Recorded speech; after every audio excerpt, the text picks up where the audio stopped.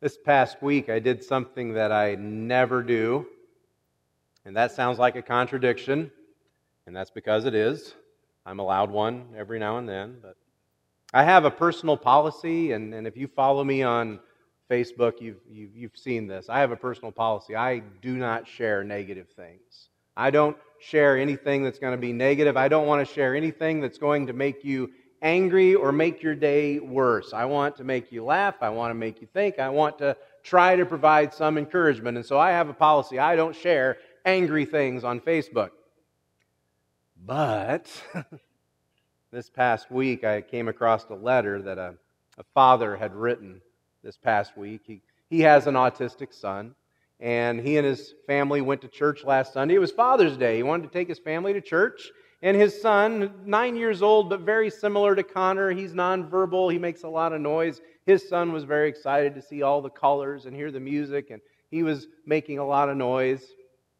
One of the ushers came and asked him to leave. Told him and his family they'd have to leave, and that got to me because I've been there, and even if I haven't been there, I've felt that before, and I've worried about that. And so I shared that last week, and thankfully, immediately within a day, that situation was being resolved. Within a day, there were conversations happening to resolve that situation, and that's a wonderful thing to see also. But what I wasn't expecting when I shared that were the comments that were going to come back to me about our family, about Connor, and the comments from people who have visited and been a part of our church and what they had to say. I want to share a couple of them with you. One of them is from our own Amy Crane. Amy and John and the kids are camping this week, so she's not here to defend herself. So I'll go ahead and read this. Amy responded, she said, "We are thankful for you, Brett. We do not have special needs kids, but we do have high energy kids. Can I get an oh yeah?" "And I have never felt that my children were anything but loved and accepted. Yay, KCC." And then this other comment I want to read came from a young lady, a young family that used to live here in Kansas and has since moved away, but they worshiped with us several times.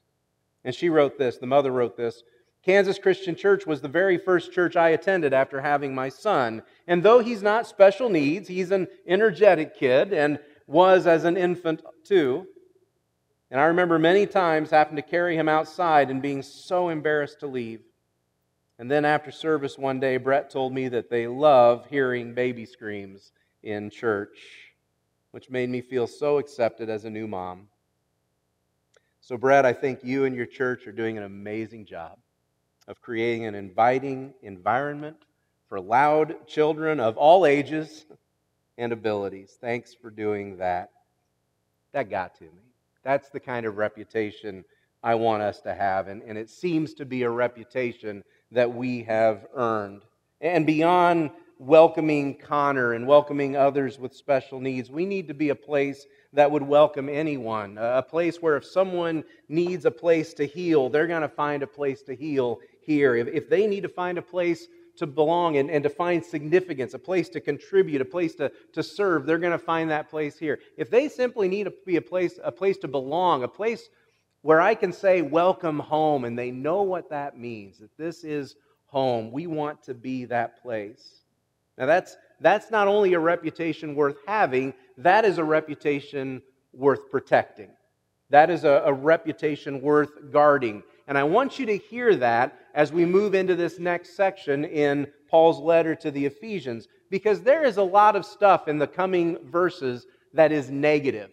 There is a lot of stuff that is negative and ugly, and it would be real easy for me to get up here and preach a sermon and just let us all have it. But I don't like preaching like that. I don't want to preach like that. I don't think the reason these verses are here is to make us all feel like failures. I think they're here to show us what's worth protecting here, what is worth guarding, and what it is that we are building. And so we're moving into Ephesians chapter 4, verses 25, and we're going to go on into chapter 5, verse 2. It's not that long of a passage. It's on page 978 in those blue Bibles that you've got in front of you, or if you've got a smartphone or a tablet with you and you have the YouVersion Bible app, you can follow along there on the YouVersion app. All of our notes and all of my all of my scriptures are uploaded there. You can even take that part home with you, you know. But this passage, you'll notice this passage begins with another therefore. Paul loves the word therefore, and he uses it over and over again in Ephesians. And when you see the word therefore, you got to go back and see what it's there for. What's it there for? You know, that's what we always learn there. What is it there for? And in this instance, the word therefore connects us with what we read last week in verse 22, where Paul says, "Put off your old self, which belongs to your former manner of life and is corrupt through its deceitful desires." Put off your old self. And last week I told you it's kind of like when you come home after a long day of work and you are hot and you are sweaty and you are disgusting and your clothes are just covered in filth and you just got to get those off and you've got to get in the shower, and as soon as you get out of the shower you think, I feel human again. And that's what Paul is saying that we have to do here. But what does that look like in more practical terms? What does that look like in the way that we do life and do life together? He says in verse 25, "Therefore, having put away falsehood, let each one of you speak the truth to his neighbor, for we are members one of another." Let each of you speak the truth to his neighbor. I wonder if you've got relationships like that. Do you have relationships where someone has permission to speak the truth into your life, even a hard truth? Do you have people in your life that see past the front that you've put up? They see past the wall that you're building. They see past your stuff, and they can be honest with you and tell you what you really need to hear. Well, those kind of relationships are important, and that's the kind of relationship that Paul had with the Ephesians. And so what we're going to read are some hard truths that they needed to hear, but it's truths that we need to hear also, because the love of Jesus needs to be seen in everything that we do here. And when the love of Jesus is seen in everything that we do here, then we, the church, we can be a place where people can heal from their hurts. I saw one of those poorly worded church signs the other day. You know what I'm talking about. Every now and then you see these really poorly worded church signs. You see them online and people post them. Sometimes the church signs have something funny written on them. Sometimes they have typos. Sometimes you're thinking, what were they thinking? And so I wanted to show you this one. It's one of those poorly worded church signs. Can you read it? This is from Christian Church. It says, "We love hurting people." I think I know what they were going for. I think what they were trying to say is, we love people who are hurting, but it doesn't come across that way. We love hurting people. Yeah, thank you, Chad. We have a world of people who are hurting. We have a world of people who have been rejected in one place or another. We've got a world of people who've been told they're not good enough, and they don't need to come to church to feel worse. They don't need to come here and feel worse. They don't need to come here and get more hurt. They need a place to heal from their hurts, and we need to be that kind of place. Now, apparently, the church in Ephesus wasn't doing that all that well. It sounds like the church in Ephesus had a big problem with anger. And so Paul addresses their anger in verses 26 and 27. He says, "Be angry and do not sin. Do not let the sun go down on your anger, and give no opportunity to the devil." Now, I want to make a little side note here, because my guess is you've heard verse 26 before. Don't let the sun go down on your anger. You've probably heard that before. And you've probably heard that applied to marriage. People have talked about the way you relate to your spouse. And they say, don't let the sun go down on your anger. You know, the worst thing you can do in a marriage is go to bed angry. Did you notice Paul's not addressing marriage? Now, I'm not saying that's bad advice, but did you notice Paul's not addressing married couples here? He's addressing the whole church. He's talking about everybody. And the point is, when you're angry, and by the way, you're going to get angry. There's times when you ought to be angry about some things. When you're angry, whether it's about anything or anyone, resolve that anger quickly. That phrase, don't let the sun go down on your anger, that doesn't mean, well, the sun down's at 7:25 tonight. I've got a few more hours. I can hold on to this for a little longer. That's not what it means. It means resolve it quickly. You need to get over that. You need to get past that. One way or another, you need to resolve that anger. Don't hold on to that anger. And we've known angry people. We've seen people for whom anger defines who they are, and anger defines how we interact with them. We've known angry people, and we've learned to step around them, haven't we? We've known people for whom we know that you got to tiptoe around them, you got to tiptoe around the issues, and you don't push their buttons. Don't push their buttons. And then we find out they got buttons we didn't even know about. All of a sudden, there are new buttons. Paul's saying that's not who you are supposed to be. The church can't afford to tolerate that kind of ongoing anger, because if we go back to verse 25, we are members one of another. We belong together. And so we need to be a place where people can heal from their hurts, not a place where people can get more hurt.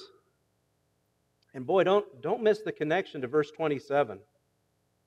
And give no opportunity to the devil. If you let that anger fester, if you let that anger just go and you never resolve those hurt feelings, you are making room in your life for the worst evil imaginable. You are making room in your life for an evil that thrives on chaos, that loves to cause chaos, an evil that will continue to pick and hurt and let that anger fester and grow until it just explodes. Until it explodes you, it blows you apart, it blows your family apart, it blows the church apart. Paul says we can't do that because that is not who we are. That's not who we are to be. This is to be a place where people can heal from their hurts. We can't tolerate uncontrolled anger within ourselves. And we cannot tolerate uncontrolled anger in other people. If you go all the way back up to the first part of chapter 4, it's there in verse 2 where Paul says, with all humility and gentleness, with patience, bearing with one another in love. Bearing with one another in love. You know as well as I do that there are people that won't do that. There are people that absolutely refuse to bear with one another in love. What do we do in those cases? I don't know how many times I've heard it said, the church is a hospital. I've heard that said, the church is a hospital, and I believe it. We're a hospital for people who are hurting. If you're hurting, you want healing, you need to find healing in the church. And hear me carefully, if the church is a hospital, anger is a cancer. Anger is a cancer on the body of Christ. Now, you don't treat cancer by tiptoeing around it, do you? That doesn't heal cancer. You can say, if you leave the cancer alone, it'll calm down after a while. If you leave the cancer alone, it'll take care of itself. You know what? The cancer treats everybody like that. Don't take it personally. That's just the way the cancer... No, you don't do that. You cut cancer out. You remove the cancer, and that is painful, and that is difficult, but it is necessary if the love of Jesus is to be seen in what we do, if people are to experience healing. That kind of anger has to be dealt with decisively. We need to be a place where people can heal, not get hurt. And we also need to be a place where people can feel valued for what they do. Now, verse 28 feels oddly specific. Verse 28 feels like Paul is talking about someone that he knew at the church in Ephesus. You read verse 28 here. Let the thief no longer steal. Rather, let him labor, doing honest work with his own hands, so that he may have something to share with anyone in need. And again, I mentioned this before, but Paul had lived in Ephesus for 2.5 years. He knew these people pretty well. And apparently he was aware of a situation in the church. We got a thief coming to church. What? There's a thief coming to the church? We can't have a thief in the church. We have a thief in the church today. What is it? Tomorrow politicians will be showing up. We can't have that. And so Paul addresses the thief. And you read what Paul says here. It's not that he's just looking for healing for the thief. He wants that thief to have a new identity. He wants this person to learn to contribute to be able to help others who are in need. You know the problem with a town this size. You know the problem with a town this size. First of all, everybody knows everybody else's business, right? In a town this size, everybody knows everybody else's business. You know what the other problem in a town this size is? Towns like this have long memories. Amen? No? Okay. Towns like this have long memories. Ephesus had a thief. We could have the drunk. We could have the adulterer. We could have the you name it. But what if the church could offer something different? What if the church could offer a new identity? What if the church could offer a new reputation for that person and new memories for that person to be building?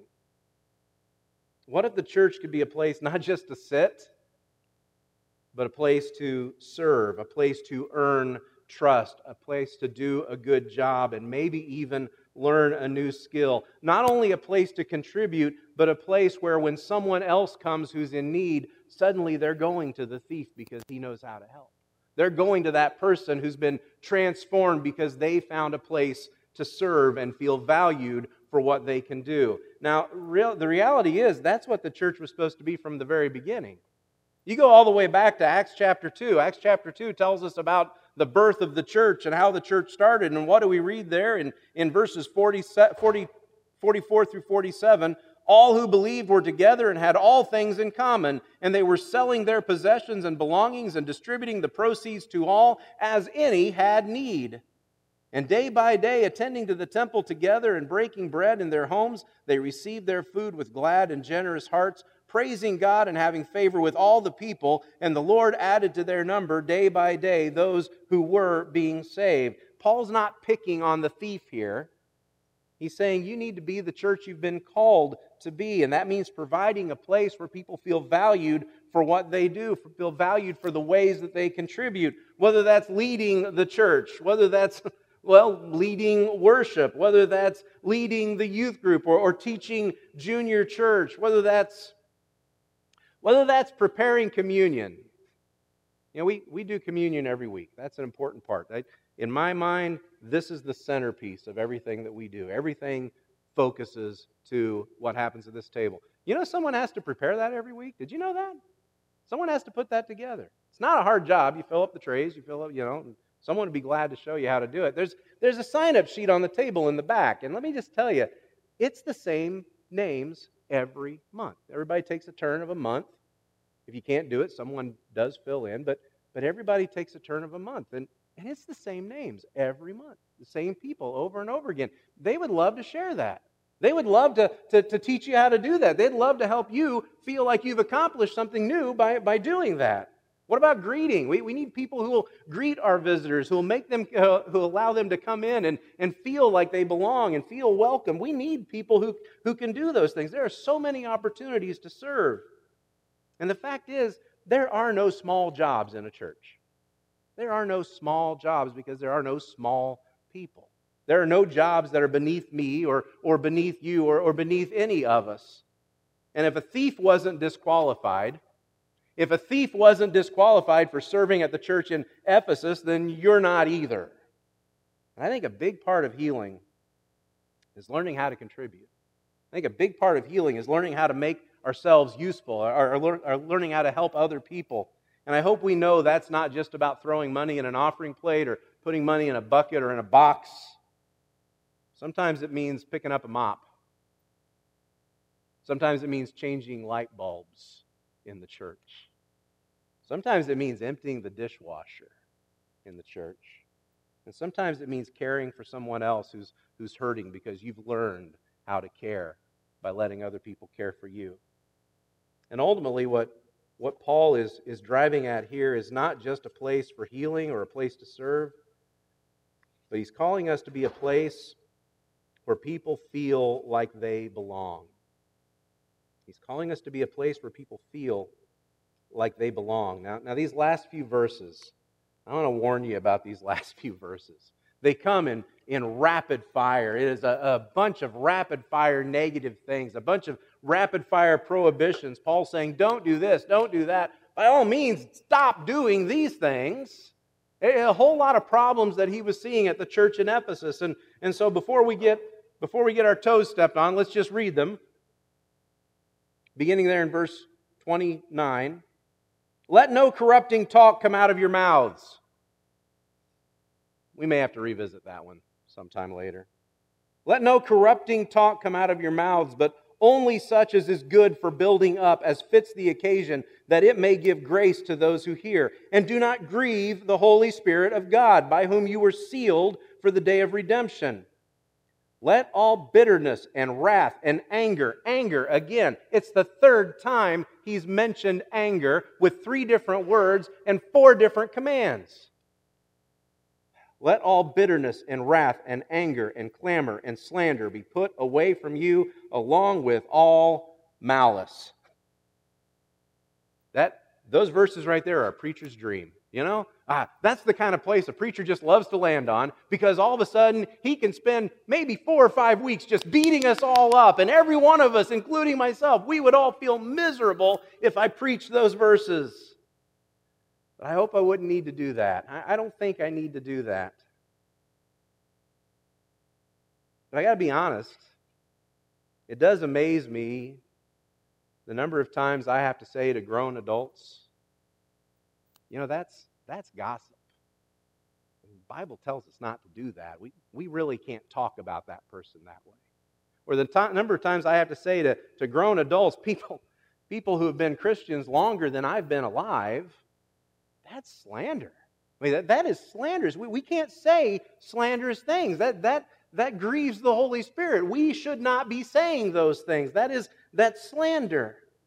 But the point isn't these sins. The point is, what life should we be building here? What should we be building? We need to be a place where people belong. And that's why he continues in verse 32. Be kind to one another, tender-hearted, forgiving one another as God in Christ forgave you.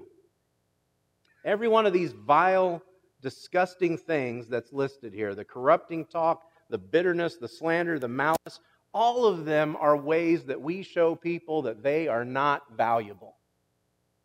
You don't slander people and then expect them to feel welcome, like they want to come back, do you? That's not how that works. You don't slander people and expect them to feel welcome. You don't maliciously attack someone. We understand malicious attack, right? Whether it's verbal or whether it's physical, far more often it's verbal, of course. You don't maliciously, abusively attack someone with the goal of hurting them and then expect them to feel like they belong or like they want to contribute. See, that kind of behavior drives people away. And so what Paul is saying is there is no place for that here. There is no place for that kind of behavior in a church. That is absolutely not what the church is about, because it's not what Jesus is about. This is a place where people can belong. And you cannot miss that it's in this context of these verses where Paul warns us in verse 30, and do not grieve the Holy Spirit of God, by whom you were sealed for the day of redemption. The Holy Spirit of God, God's presence in you. When you gave your life to Christ, God's promise to you was His Holy Spirit, that His Holy Spirit would move in, that He would actually take up residence in you. And then He hears our anger, our abusive speech, our slandering. You realize God hears that, right?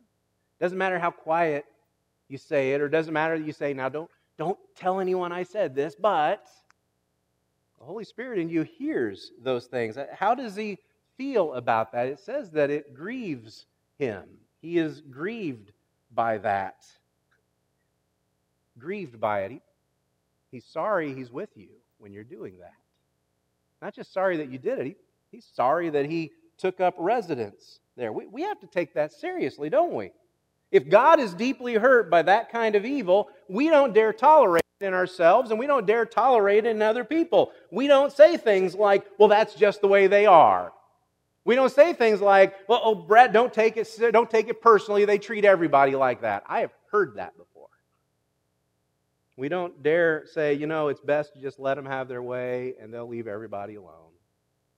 Again, that's a cancer on the body of Christ. And there are times when cancer needs to be cut out. God's great desire for us is that we would be one, that we would be one body, that we would have unity, that we would care for each other, we would support one another, we would forgive one another, that we would lay aside all of this garbage and instead we would be kind to one another, tenderhearted, forgiving one another as God in Christ forgave you. Did you get that? As God in Christ forgave you, the basis for our forgiveness is not whether or not they deserve it. The basis for our forgiveness is not whether or not they were sorry enough or, sundown's coming in about 5 hours. I guess I'll give them about 5 more hours and I'll be... No, that's not how it works. The basis for our forgiveness is as God in Christ forgave you when you didn't even belong to Him. He forgave you. God made a place for you to belong, and then He came in so He could belong to you as well. That's what we're supposed to be for each other. The love of Jesus needs to be seen in everything we do here.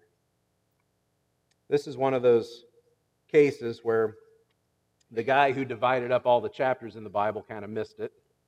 This is one of those cases where the chapters don't divide well because Paul's thought continues on into chapter 5, verses 1 and 2. And again, if you notice verse 1, it begins with a therefore.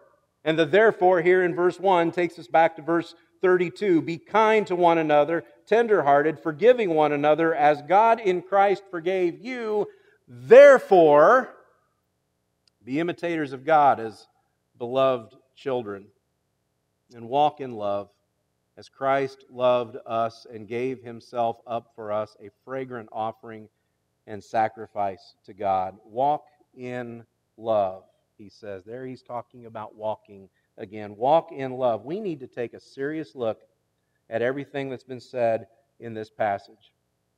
Everything that's been said about our anger, about our corrupting talk, about our bitterness and wrath, our slander and our malice. And we need to ask ourselves, can I hold on to any of these things and at the same time walk in love? Can I hold on to these and at the same time walk in love? We need to ask ourselves that question. By the way, the answer is no. I'm just going to go ahead and give you the answer. No, you can't do that. Something has to go. And I'm going to admit that there's going to be times when that's hard. You notice that at the very end of verse 2, Paul brings in the concept of sacrifice. This is a sacrifice. It's a sacrifice. I'll tell you, I would rather we sacrifice our anger than sacrifice the healing that we could be for people. I'd rather we sacrifice our anger than sacrifice the healing place that we can be for the people around us. I would rather we sacrifice our privilege to sit and do nothing than sacrifice our call to serve one another and care for one another and maybe even through our service give people a new name, not thief, but saint.